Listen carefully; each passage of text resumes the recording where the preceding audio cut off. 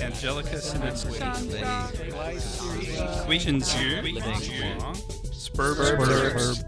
Okay, well, welcome everyone. This is episode 19 of Spurb Serbs, and it is an episode unlike any other episode we've ever done because it's on an herb I have no idea about, and it is going to be an interesting one. Today we're going to be talking about Cleome arabica, and well, without further ado, let's get into it. So, if you are an acupuncturist, this podcast, as well as others, are approved for California Acupuncture Board continuing education units and National Certification Council on Acupuncture and Oriental Medicine professional development activities at a reasonable cost. Please check them out at www.integrativemedicinecouncil.org. That's Integrative Medicine Council, COUNCIL.org, and you can get lots of CEUs for low cost. I have also written a couple of books, Integrative Pharmacology, combining modern pharmacology with integrative medicine, and Playing the Game, a step-by-step guide to accepting insurance as an acupuncturist. If you're interested in either of these books, they are available at the shop on www.spurbsherbs.com. That's Spurbs Herbs, SPERBSHERBS.com. I have to spell herbs. I used to teach in Australia, and every time I did the silent H, one of my cheeky students would raise their hand and say, "Excuse me, sir, do you mean herbs?" And I'd always go, "No, I mean herbs." So yes, we do not pronounce the H here, but lots of English speakers do. So spurbsherbs.com. All right. So today's podcast, wow, did I bite off one heck of a podcast today. This is a big one. I started this podcast so I can continue my journey into the world of herbs, deepen my knowledge of Chinese herbs, learn about herbs of the world, especially those that I was not particularly familiar with, and bring my listeners along on the hopefully entertaining and educational journey. And that's been my goal for this podcast. So I wanted to learn about popular herbs that I may not be an expert in, as well as more obscure herbs. Well, today's herb is really obscure. It's about as obscure as it gets. My first thought was, when I looked at this herb and started doing some investigations, like, how the heck did I even find this herb? As my preliminary research was not pulling up much at all. I'm like, where did I find this? The source was one paragraph in a pretty obscure book that I found looking for herbs on the internet. It was called The Handbook of Arabian Medicinal Herbs by Letting, and it was written in 1998. It's a little dated. It's not very thorough. There's a small little paragraph, most of which is more about some historical story about Cleome arabica rather than anything specific about the herb.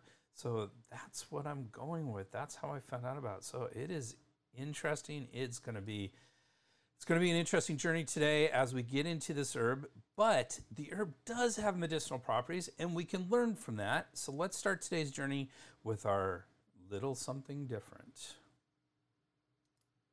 So this is an Arabic herb, so I thought for a little something different, we would talk about Arab herbal traditions. But before we do that, let's first talk about the difference between Arabic and Persian. This is something that's always ping-ponged in my mind. I've had Persian friends in the past, and they were very adamant they were not Arabic, and it just kind of stuck with me, and I wanted to dive into that a little bit here for something a little bit different. So as we delve into this difference, we will find that there will be quite a large difference between herbal traditions. Since the herb we are talking about today grows primarily in Northern Africa, we really are talking about Arabic herbology as opposed to Persian herbology, and we'll see why that is the case right now. So Arabs and Persians are not the same. There are lots, when I put that in, there are lots of websites that try to distinguish between the two. Some are very political. Some try to be intellectual and historic. Some are mostly language differences, but most offer the Persian perspective. I think mostly because in modern, especially in modern America, we lump them all together under the rubric of Arabic. And the Persians are not happy with that because they are a completely different culture, a completely different people. And so they don't like being lumped in with someone they're not. It's not nothing wrong with Arabs. It's just that's not the Persian. So a lot of the books, a lot of the websites are from a Persian perspective. So basically, the Arabs are from North Africa and Western Asia, and were tribal and nomadic in their originally. Bedouin is another term used for these peoples. So if you see Bedouins, that means Arabs. And they speak the Afro-Asiatic Arabic language. So the Arabic language actually comes from Africa and Asia, so Afro-Asiatic language. So very different from our language, which stems off of the Indo-European branches of the tree, and we're going to see it's very different from Persia as well. So that's Arabic language.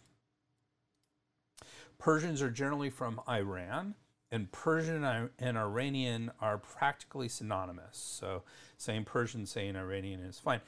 Persian is a little bit larger than just Iran because parts of Pakistan, Afghanistan, and even Turkey are considered Persian based in their traditions and their language that they use. So it's a little bit more than India. In the past, the Persian Empire is considered one of the greatest empires in the world. And, there's a lot of greatest empires in the world. The Roman Empire is considered one of those. At one point, the Chinese, especially in their geography, definitely considered one of the greatest empires in the world. And at one point, the Persian Empire was that. If you're not familiar with this, the movie that I always come back to is 300, which is about the Greeks trying to keep at bay the Persian invasion into Greece. And so yes, the big bads in 300 were actually the Persian army coming to play. So we talked. I mentioned Roman, but the Greeks were also with Hannibal and all that. So very interesting. Lots of empires have come and gone, and the Persian Empire was one of the longer lasting ones. Honestly, it was a very strong empire. They speak Farsi, also called Persian. So if you hear either of those words as a language, then they're talking about the same thing. And Farsi, Persian, is Indo-European language. Like us, we're Indo-European. English is considered Indo-European branch, though I think our branch is quite a far way away from the Persian branch of the Indo-European languages. Their cultures and traditions are quite distinct from Arabic cultures and traditions as well. So they do not have a lot of overlap in the culture and traditions. While Arabic and Farsi are different languages, Farsi adopted the Arabic alphabet with some exceptions. They have a few extra letters in it, as I understand. They're similar, though. It has been described as French versus English. English speakers may recognize a few words of French and vice versa, but the specifics of the conversation will be lost. I think another way might be, Spanish and Portuguese. They're similar, just enough so that you can kind of, not even get the gist of a conversation, but get a couple words from a conversation. So, and both Arabia and Persia, Iran are Islamic, and this is where I think a lot of the confusion kind of comes in saying that, well, they're Islamic, so therefore they're the same culture, but they're not. While having distinct cultures and traditions, the Arabs did conquer Persia for quite a while, bringing the Islamic religion and mixing cultures with them, and that's when they actually adopted the Arabic alphabet. Was when they were when they were being conquered by the Arabs. So that is why there may be some confusion, but generally they're very distinct. Iran is, and even under the rubric of Islam, Muslim religion, they're very different. Iran is generally Shiite. Again, there's lots of different subgroups, so it's hard. I think the number I saw was about 54%, 60% of Iran is Shiite, while the Arab world is entirely Sunni in their Islamic beliefs. Let's talk about what those mean. So the Shiites, which only make up about 10% of all Muslims, so the Shiites are a very small minority, but a large majority in Iran. believe the rulers and imams should be from the bloodline derived from the Prophet Muhammad's son-in-law and cousin, Ali Talib. Again, apologize for any of my pronunciation if it's off. So the Shiites basically say that this should be the people in charge, the imams and the rulers of Islam should be sort of a hereditary distinction based on this bloodline that is close to Muhammad's bloodline, and those are the Shiites. The Sunni, however, actually believe any pious individual could be elected to a leadership role by community consensus. So they're actually in a lot of ways more egalitarian, I think, at least on the surface, to the Shiites. But of course, both the Shiites and the Sunni have relatively liberal sects and quite conservative sects in each of those. I'm using the word S-E-C-T, sects, in there to describe different groupings within these major ideas. In the context of today's conversation, given the longer history of geographic nearness, Persian medicine would have historically had more influence on Chinese herbology, at least theoretically. However,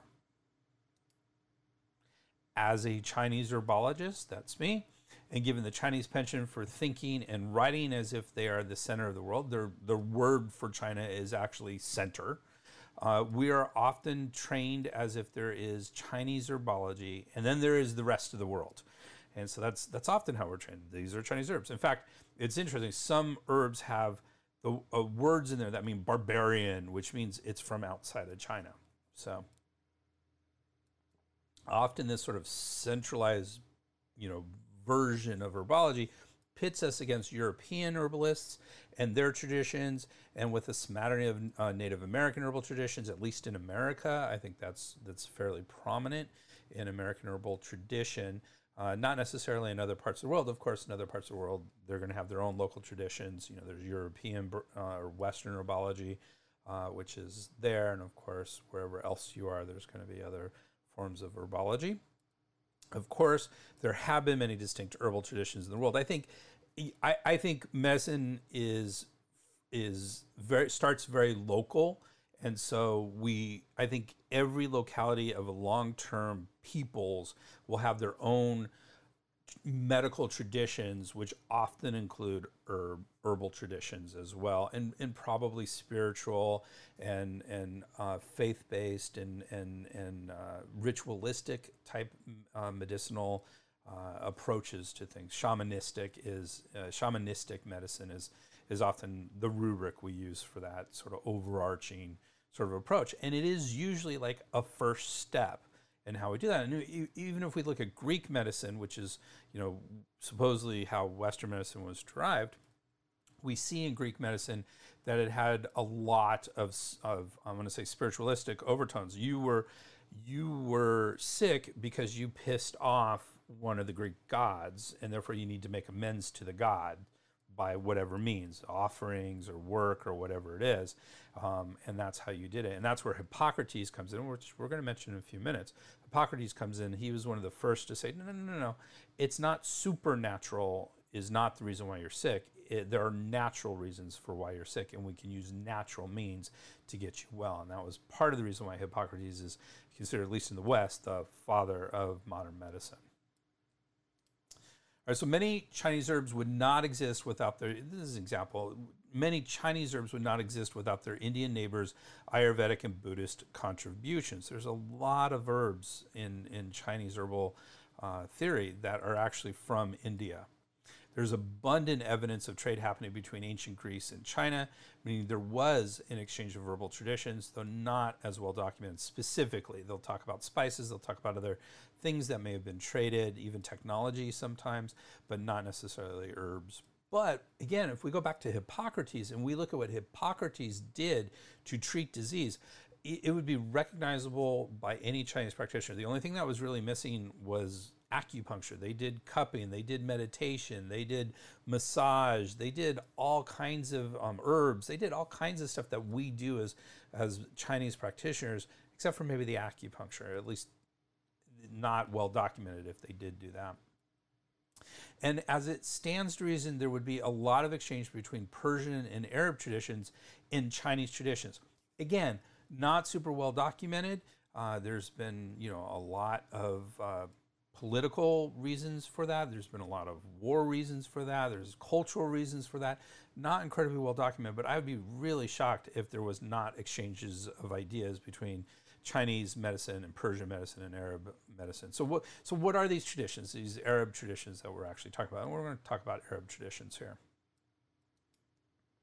So according to one paper by Saad and his team in 2005, we can trace Arab herbalism back 60,000 years to a burial site in a cave with 8 species of medicinal pollen. So, take that with a grain of salt. Yes, I'm sure they were doing herbs, and there are similar sort of discoveries in Chinese history, and I haven't looked into Greek history. I'm sure there's something along those lines where we can infer that there was medical traditions and herbal traditions, but they weren't documented. We don't have any other evidence other than this sort of inferral evidence. And again, like I said, we see that in Chinese medicine as well, where we have tombs that go back 10,000 years and we see herbal components. Another team, Anas and et al., in 2017 paper says evidence dates to the Sumerian civilizations in Iraq, which go to 3000 to 1970 BCE.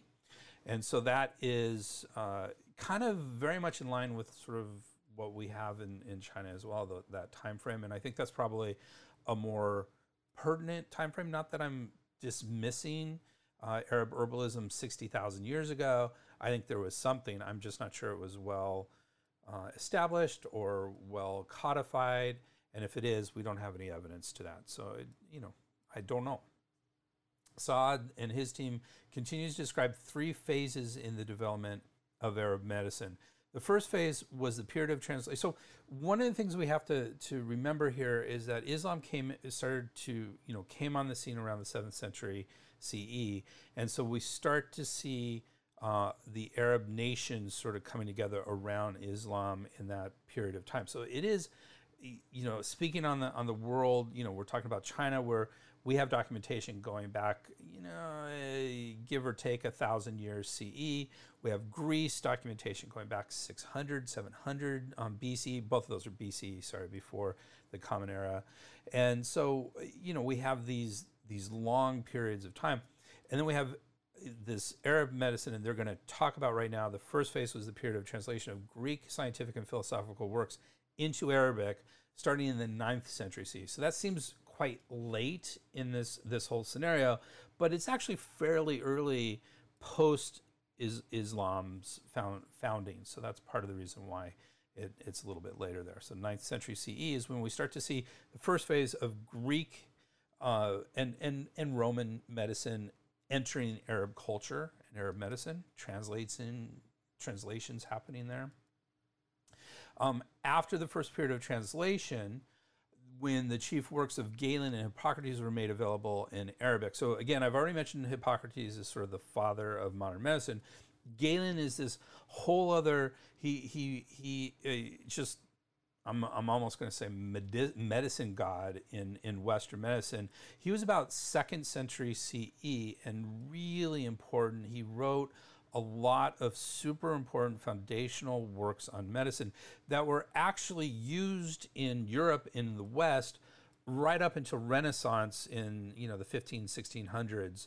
And so for well over 1,000 years, Galen was the absolute foundation of modern medicine. And I would almost positive say that he was probably more important to modern medicine than Hippocrates was.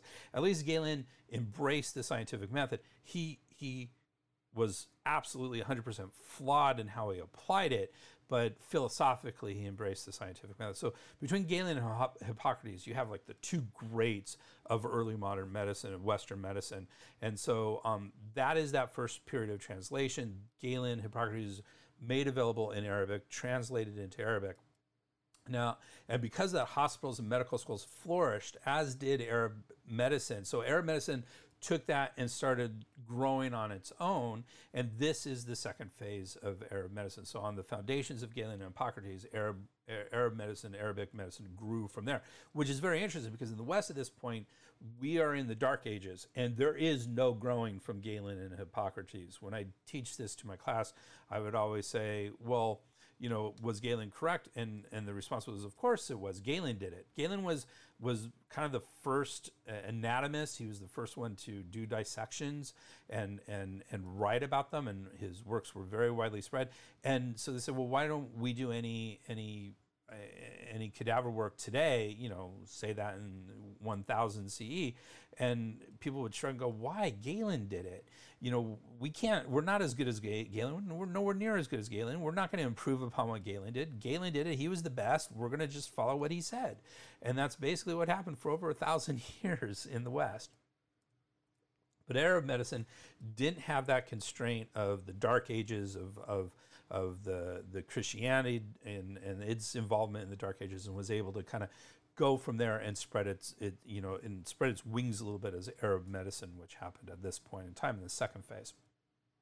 The third phase of Arab medicine started in the 12th century when European scholars interested in science and philosophy came to appreciate how much they had to learn from the Arabs and set about studying Arab works in these disciplines and translating the chief of them into Latin. So there we go. We went from Greek and early Roman into Arab expanding on its own, and now Arab is starting to be translated back into Latin, which is now the scholarly language in the West, and a lot of their information is now being used in the West because it is of a high caliber. The most outstanding writer on medicine in Arabic was the 11th century Ibn Sina, or Avicenna, as he is called in the West. And I gotta say, I'm not super familiar with Avicenna. I've seen his name. I know he's definitely big in that, but I don't know what his contributions were. I wish I did. I'm gonna look it up after this because I'm excited to learn about that. So those are the three phases of Arab medicine, at least historically.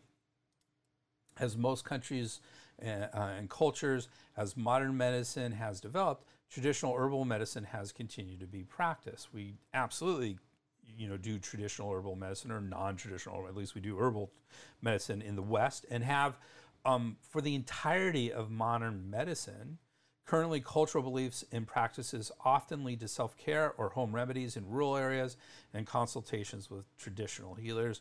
In the United States, you really, if you want to look at when modern medicine started its escalation, it wasn't until the early 1900s, like I think 1920s, is when the Flexner report came out, and that's the one that really kind of put homeopathy. Homeopathy was the dominant medicine in the United States up to that point, pretty much, and that put homeopathy on its hind legs, herbalism, all that, and that's when the medical schools kind of became prominent, and modern medicine really started to happen in America, at least. The Flexner report was an American report. And so, but even with all that, so up until 1920, we definitely used, traditional methods and traditional healing. After that, of course, it didn't go away. It just morphed into something a little bit different. It morphed into complementary and alternative medicine rather than medicine.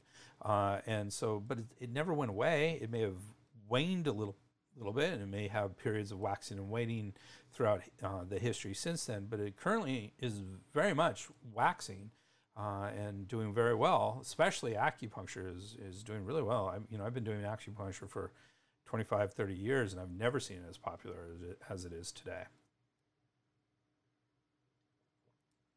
So, given all this, according to Said, research into the different modalities of complementary and alternative medicine in Arab regions is relatively small, and the current status of the know-how of Arab herbalists is limited. Currently, fewer than 200 to 250 out of 700 known medicinal plant species are still in use in Arab traditional medicine for the treatment of various diseases. So in other words, what he's saying is, if you go back in history, we have a history of using 700 plants, though right now we really only use about a third of those. And so that's pretty significant, to have your traditional medicine shrink by a third. I don't know if it's unprecedented, but it seems pretty stark. So according to Al Rawi and his team in 2017, traditional Arabic medicine is the culmination of Greco-Roman, I can't say Greco-Roman, Chinese, Persian, and Ayurvedic theory. So it's mix match of all these things, and that makes a bit of sense given where it's located. It's it's relatively close to Greece. It's in the Mediterranean, which Greece and Italy are. So that's your Greco-Roman. Persia has impact on the Mediterranean, and of course the Ayurvedic and Chinese theories have been very widespread. So it makes sense that all of this is going to come together and at least influence, if not really bulk up, Arab traditional medicines. With this as a background, today we discuss Clium arabica, an obscure Arabic medicinal herb with limited information available. But we will learn about this herb, see if it is available to herbalists in other cultures, as well as its usefulness. So we're going to start that journey right now. So Clium arabica comes from family. So this is interesting. There's two families. We're going to explain why there's two of them here. One is Cliumaceae, which is just Clium. Maceae is family of Clium, basically, is what that means. Or Caparidaceae. We're going to explain what that is. That's an interesting family as well. And we're going to explain why there might be a controversy, whether or not the controversy has been dealt with at this point. The medicinal part of this plant seems to be the entire plant. Again, hard to get a lot of information on this, but the one traditional passage that I found said boil the entire plant. We're going to talk about that in a minute in just preparation. So, entire plant. Other names for it is just Clium.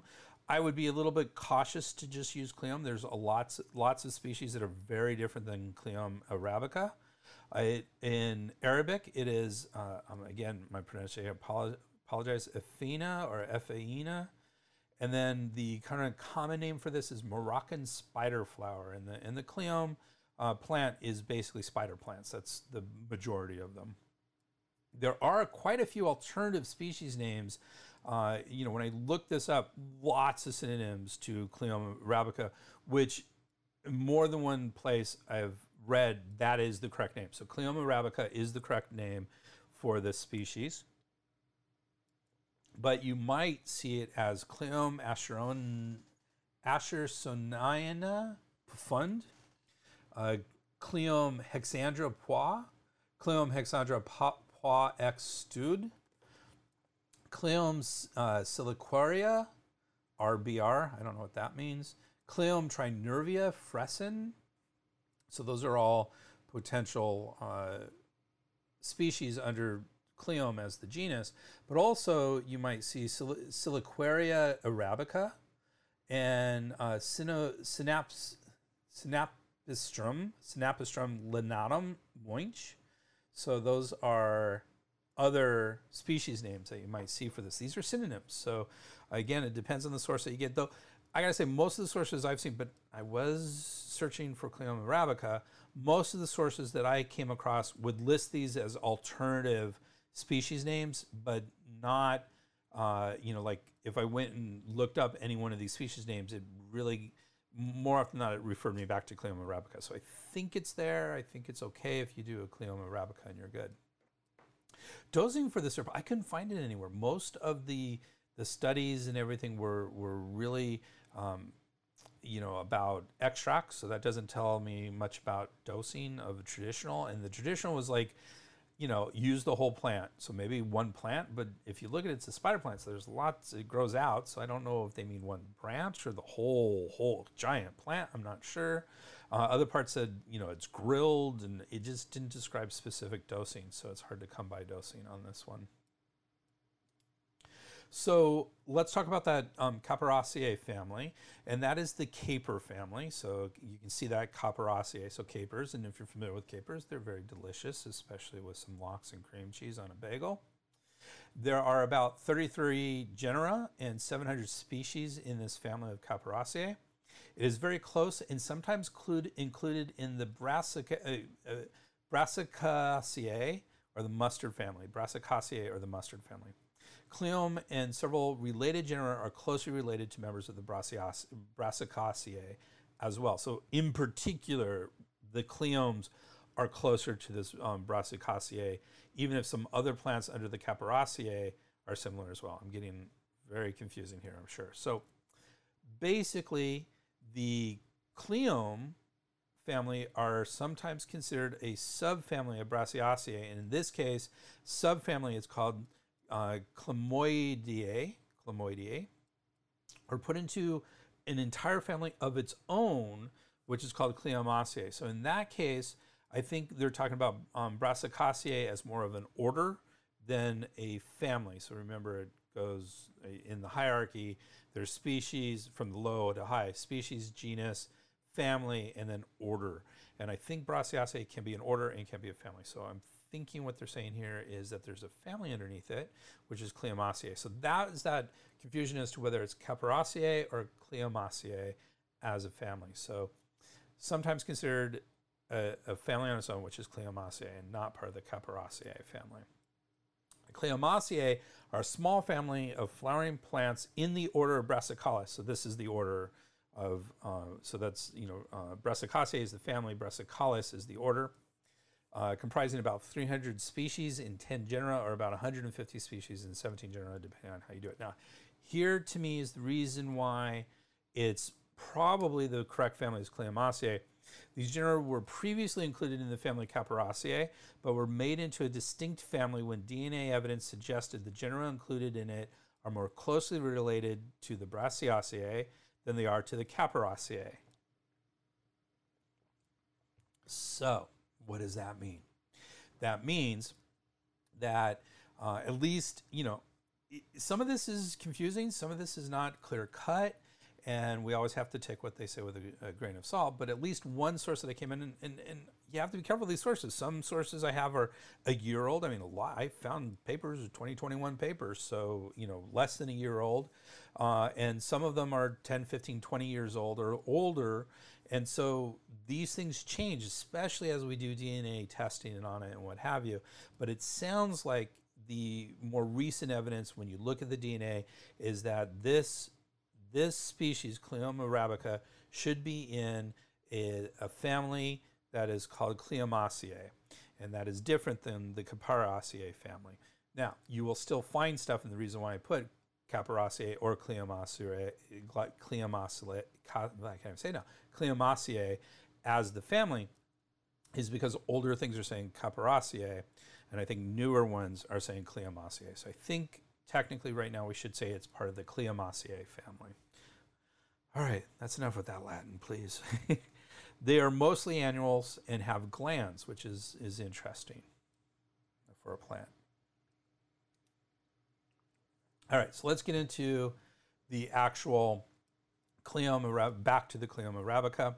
First documentation of this plant is difficult to determine, basically because there isn't a lot of information out there, though it, or at least its genus, may have been described by Linnaeus in the 18th century. So Linnaeus, if you're not familiar with him, super important, especially with classification of animals and plants. And so 18th century, 1700s, he described something that sounds like the genus that we're talking about. Take it with a bit of a grain of salt, but I think that's probably our best bet right now for when it was first described, at least in the West. Its primary natural distribution is northern Africa and into the Arabian Peninsula. And it is, as I mentioned earlier, an annual. And it has these beautiful red flowers. And they have these yellow, black, and they look like eyes in the middle. It's a beautiful plant. Yeah, you can look that up. Easy to see. I don't have a picture because I couldn't figure out the copyright issues with the pictures. So that was the reason why I don't have a beautiful picture of these red flowers. So traditional uses. I was able to find out some traditional uses from multiple sources. I take most of these with a grain of salt, especially this first one. Traditional uses of Cleoma arabica include prevention of inflammation, analgesia, analgesic, it is analgesic, anti-cancer, and anti-diabetic. And the reason why I do that is that was the preamble of one of the papers, and so it's very much in scientific terms as opposed to traditional terms. And so I think it does all those things and is probably used for those things traditionally, but they're not called those things traditionally. And cancer, anti-cancer, you don't usually see traditional uses of anti-cancer because you have to live long enough for you to have cancer in the first place, which is a difficult thing in the past. So Cleefy and his team in 2021 mentions its traditional and folk uses are to treat diabetes, rheumatism, colic, pain, and digestive disorders. Oh, colic and pain and digestive disorders. So those are not colicky pain, but colic and then pain as a thing. Abdul El Gawad and his team in 2021 agrees with most of these and adds the treatment of scabies. So scabies, if you're not familiar with that, are really nasty bugs. They're like ticks, and they get under your skin and lay eggs, and you get these lines as they crawl under your skin, and those lines are from the poop of it. It's just, they're gross and quite endemic in many areas of the world. So if you have a treatment for it, that's great. Tigran and I think her team in 2013 describes its use for kidney and back problems traditionally, and male virility. So it says it has good use for male virility, and we'll see some scientific papers coming up that kind of support that use as well. So preparations for this, leveling in 1998, that's that one little paragraph that started this whole thing, states that the herb is cooked in water and applied to a wound to prevent inflammation. So he's really talking about as anti-inflammatory, possibly also analgesic to help the pain of the wound and healing and all that. So that's leveling's preparation.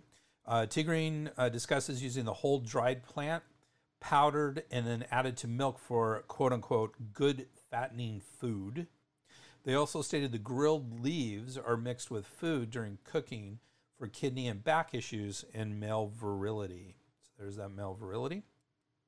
When we start to look at the science of this herb, the articles use both water and alcohol extracts to look at the properties. So at some point, there's extractions happening here. Of course, if it's a water extract, it's probably in the realm of a Chinese tincture. And if it's a Chinese decoction. And if it's an alcohol extract, it's more of a Chinese tincture as well. And so makes sense. We use both of those. They're probably using stronger extracts than we would normally do for medicine when they're doing them for research generally, but who knows? So what about Chinese medicine and Cleome arabica? So I went through all my books, doing web searches. There are no obvious correlations with Chinese medicine and Cleome arabica. I spent a lot of time on this, even though I doubted there was going to be much help, anything out there. However, that doesn't stop me from trying to give it my best. And it is just a guess. I am not an expert at this. And honestly, I don't feel like I know enough about Cleome arabica to be really good at it. But just based on some of its traditional functions of the herb, I would posit that it enters the spleen due to its digestive and anti-diabetic effects, and the liver due to its analgesic and anti-inflammatory effects, and is cooling due to its anti-cancer and anti-inflammatory effects. So that's where it goes. So it enters the spleen and liver and is cool in nature. That would be my first stab at it. Its functions, looking at its traditional functions, its functions would probably include moving the blood, because that'll help that's analgesic in a Chinese medical sense. Strengthening the spleen qi, that would help its digestion and anti-diabetic effects, and potentially dispersing wind heat B. If it's cooling, it's going to treat heat, and dispersing wind heat B or obstruction syndrome, because it's good for rheumatism. And rheumatism and pain and analgesia and all that often is from B syndrome or obstruction syndrome. And so I suspect that there might be a little bit of wind dispersing aspect with this herb as well. So those are my guesses. Again, didn't ponder it for days and weeks or anything like that. This is my first shot at it.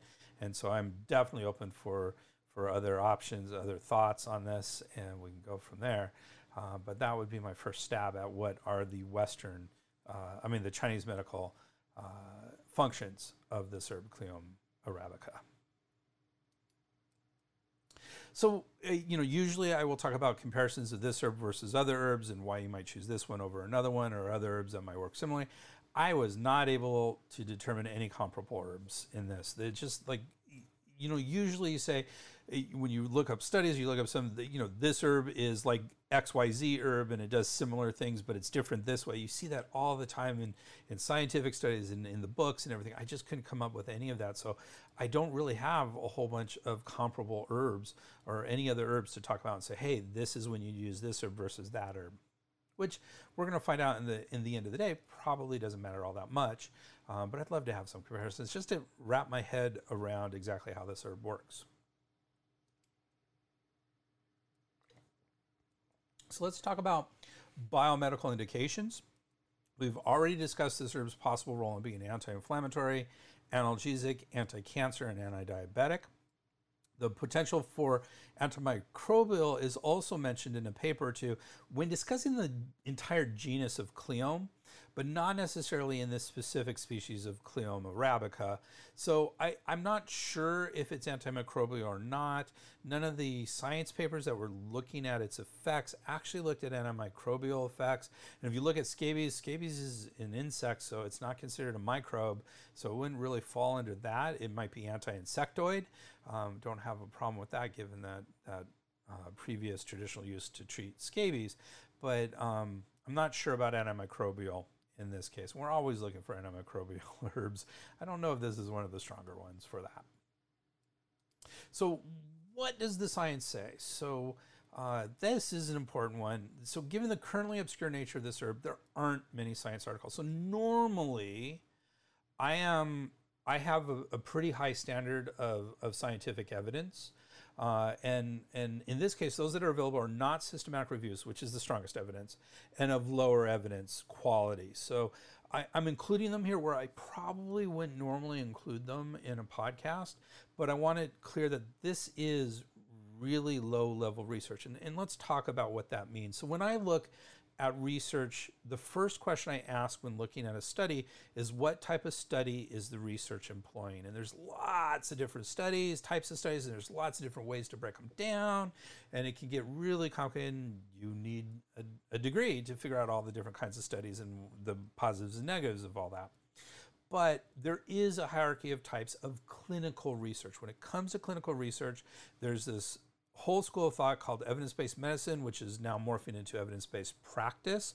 And it's how do you take evidence, scientific evidence, and apply it to your patients in front of you. That's the idea behind EBM or EBP, so evidence-based medicine or evidence-based practice. And so there's a hierarchy there. And at the very bottom of this hierarchy is research that may show the possibility of clinical usefulness, but does not show any actual clinical usefulness, because the only thing that shows actual clinical usefulness is it doing something to human beings. And if a study doesn't show it doing something positive to human beings, it is not actual clinical usefulness, but it might show the possibility of that. So let's talk about that. The lowest end of this, that's what we're talking about here, is in vitro and animal research. In vitro literally means in glass. And so what that refers to is research done in the laboratory and does not involve a live human or animal. So it's not live at all. If it does involve a live human or animal, then we're talking about a type of research called in vivo, which means in life. And again, in vivo may or may not be clinically useful. It's always pointing to clinical usefulness, as is the in vitro, but it ain't proven nothing. So animal research may or may not apply to humans and is likewise of low use clinically. So just because a substance does something in a rat or a monkey or a dog does not mean it's going to do the same thing in humans. And we've seen this time and time and time again with the application of the scientific method, is that something that sounds promising in a rat, when we go to test it in monkeys, it doesn't work, or we go to test it in humans, it does work in monkeys, but then we test it in humans and it doesn't work in the same way. So it's an indication that further research may be useful and to see if it's going to be helping in humans, but it is not an indication that it is clinically useful. I got into a big, one of my continuing education units is on an evidence-based medical approach to cannabis. And I just went in and I talked about this hierarchy, and I talked about how important all the right evidence is. And someone just blistered me after it and just said, you said it didn't do this and it didn't do that. And I have all this evidence to show that it does. And she sent it all to me and it was all in rats. And I'm like, this is irrelevant to human beings. Just because it works in rats doesn't mean it works in humans. So, while in vivo and animal research may both be very important research and lead to profound clinical interventions, most drug research will start at this level. By themselves, they show very little effectiveness in humans. So you can't say it worked in a rat, therefore I'm going to give it to a human and it's going to have the same effect. Impossible for you to say, and not effective and not good thinking for clinical practice. All right, so that's the lowest end of research. Next up in the hierarchy, there's individual case studies. There's small group case studies showing some clinical effect of an intervention in one or a handful of cases. So, hey, this, for whatever reason, was done in one person. Maybe the person did it by mistake. Maybe they did it without talking to a doctor, whatever it is. And it had a positive effect. Here you go. Here's a good case study. So that's starting to get into humans. Some human evidence, not strong. It's only one person or 5 people or 10 people, very small number. But it's something. It's clinical. It's something. But still relatively low, but better than the animal or the in vitro. And as the hierarchy climbs up the evidence ladder, it looks at types of research like case control and cohort studies. Again, now we're starting to get into more forward-thinking application of study design. And then there are systematic reviews of multiple of these types of studies. And systematic reviews, so the most respected form of research is a randomly controlled trial. So that means people are put into different cohorts randomly. No one knows which cohort they're actually in. There's a control cohort, which means nothing's really happening to them. And then there's an intervention cohort, at least one intervention cohort. And so you can compare the two to see if the intervention cohort is actually doing better than the non-intervention or the control cohort is doing. And that's considered, if well designed and large enough, that's considered the highest level of research there is out there. It's not useful for everything. Like, it's really, I do not believe it's possible to do a randomly controlled trial, though I have a few ideas, that you can do a randomly controlled trial with acupuncture. Even though they try and you hear about sham acupuncture, more often than not, it's not sham acupuncture. That's a whole nother, something a little different. So, but the best evidence of all of this is a systematic review of many randomly controlled trials. That is the best evidence. So you've done several relatively large randomly controlled trials, and now we can pull that information all together in a systematic way and give a review of all those randomly controlled trials, and then we start to see, we start to tease out what may or may not be the actual truth about that. So that's the hierarchy. That's the way we want to do it. The reason why I'm going into this is because there is no evidence above that lowest level of evidence for Cleoma arabica. Again, interesting, can show us some possibilities, and can definitely point us to where we want to do, how we want to develop some trials going forward. But in and of itself, not proving anything in human beings. So let's see what those kind of studies look like. So one thorough in vitro study, so that's that in glass study, low level, shows the essential oil derived from this herb has strong antioxidant potential, significant anti-inflammatory action, using similar mechanisms as NSAIDs, or non-steroidal anti-inflammatory drugs. Actually, one of the things they used it against was ibuprofen, and another one was indomethacin, which is stronger than ibuprofen. Both of those are NSAIDs, non-steroidal anti-inflammatory drugs, and they've determined that it probably uses the same sort of mechanism with that as well. Which is COX inhibition or cyclooxygenase inhibition. So very similar to NSAIDs. So that's really interesting information.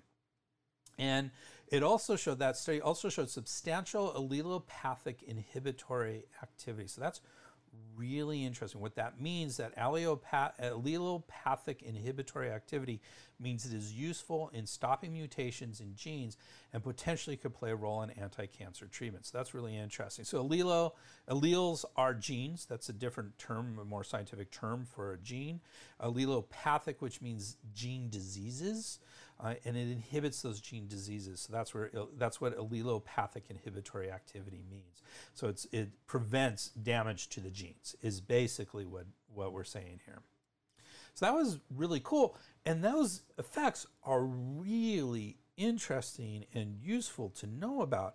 The question becomes, do we have the same effects outside of the in vitro environment, the in glass environment? Does it actually happen in humans? And we don't know the answer to that. This study doesn't show that. So it's interesting. I'd love to do a study that showed if it has the same effects in humans or not. But those studies are usually more expensive and more difficult to do. So you do these in vitro studies first.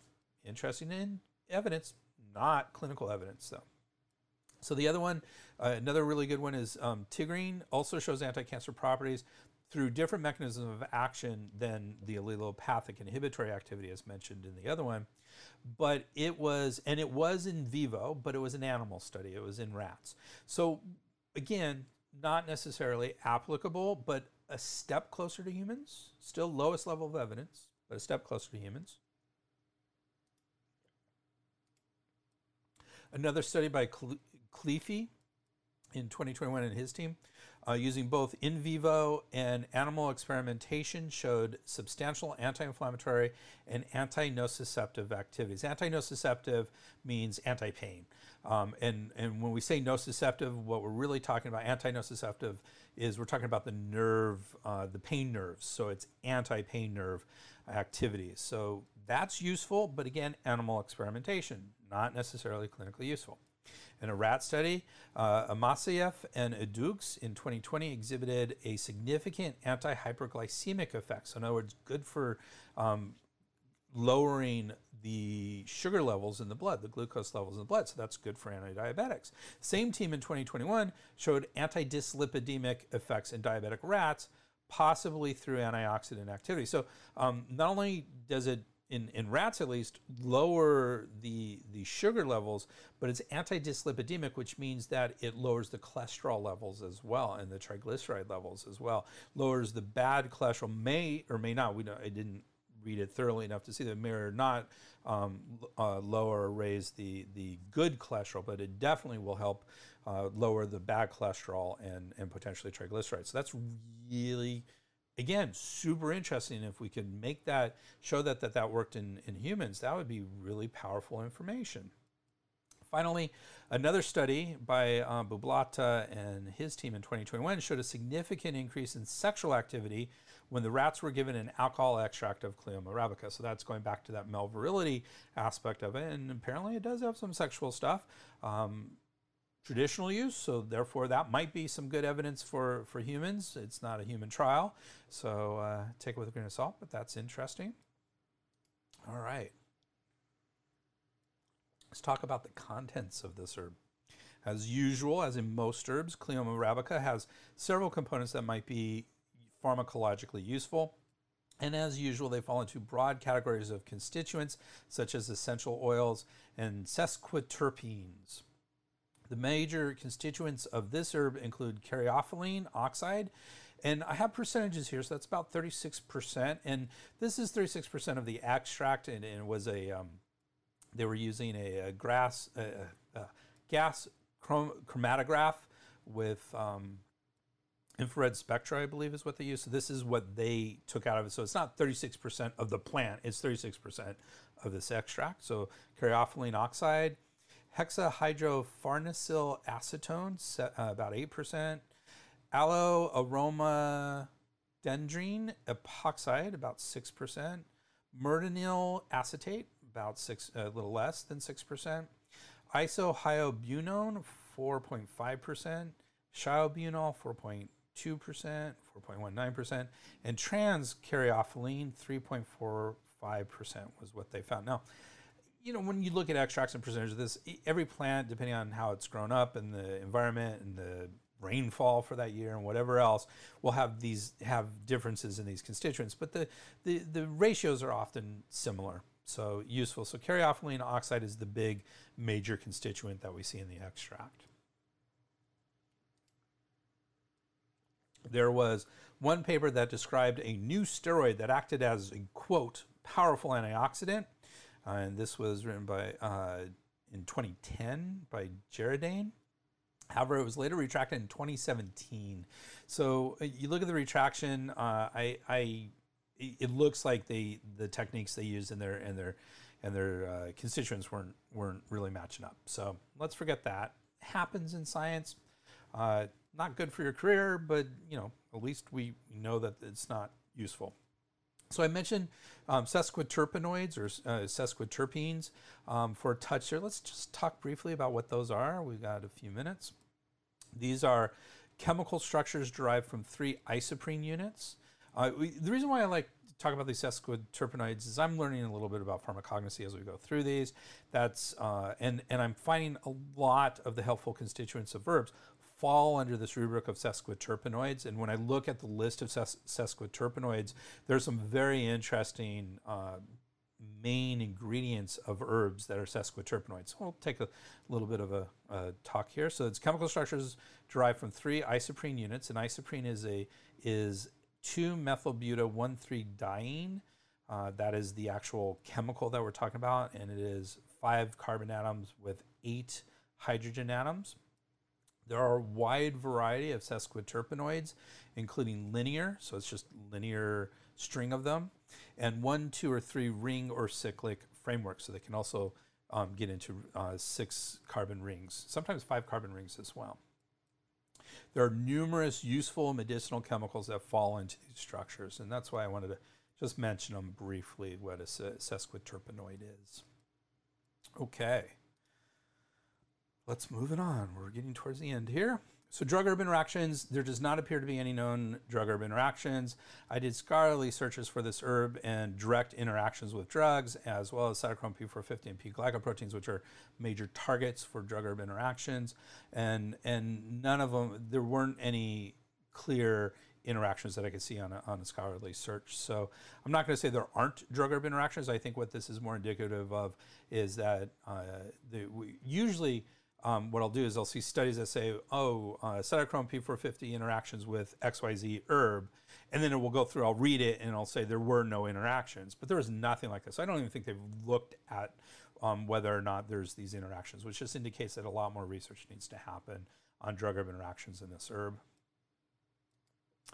So concerns, preliminary measures of toxicity, primarily LD50, which is sort of a universal measurement of toxicity, demonstrate a very safe profile for consuming this herb. In other words, toxic effects do not occur until way more of this herb is consumed than is generally possible. So it's a fairly safe herb. As for most of the information about this herb, a lot more research needs to be undertaken to prove its effects and complete safety profile.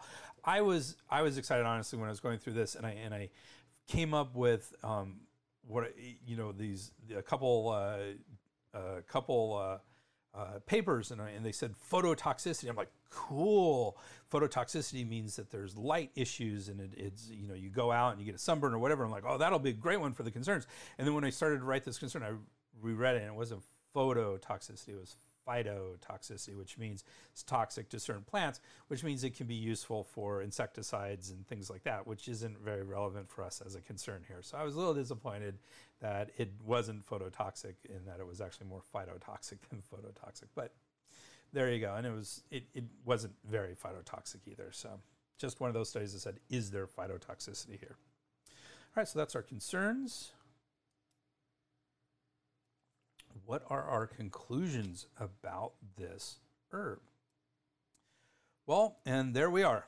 An interesting herb with some really interesting possible effects and uses. I find the potential here very interesting. Of course, there's a lot more research that needs to be done, as if I haven't said that 20 times already in this podcast. Even at that, there are no commercially available forms of this herb that I can find. Usually when I put an herb into Google, I'll find this pill or that pill or this extract or even just raw herbs or something, but nothing came up on this herb. So I don't think you can get this commercially. I did find there are some beautiful Cleome plant seeds for sale, but I didn't see any Cleome arabica seeds readily available. So Cleomes might be very pretty plants, and this is a pretty plant in a lot of ways. It's a desert plant, so I don't know if it would be very readily to be grown here in the United States, in most parts of the United States, but I did not see any of the seeds anyway. So I don't see where this is commercial, that is used commercially in any way at this point. So this herb should be in the category of let's keep an eye on it, as it could become interesting in the future, but is probably not useful outside of its natural habitat and traditional uses at this point.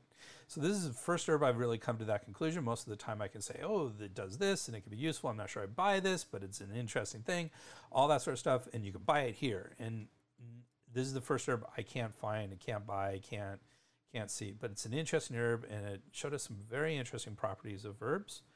And so that's Cleome arabica. I'd like to really thank you for hanging out. We are 100% on time, perfectly on time.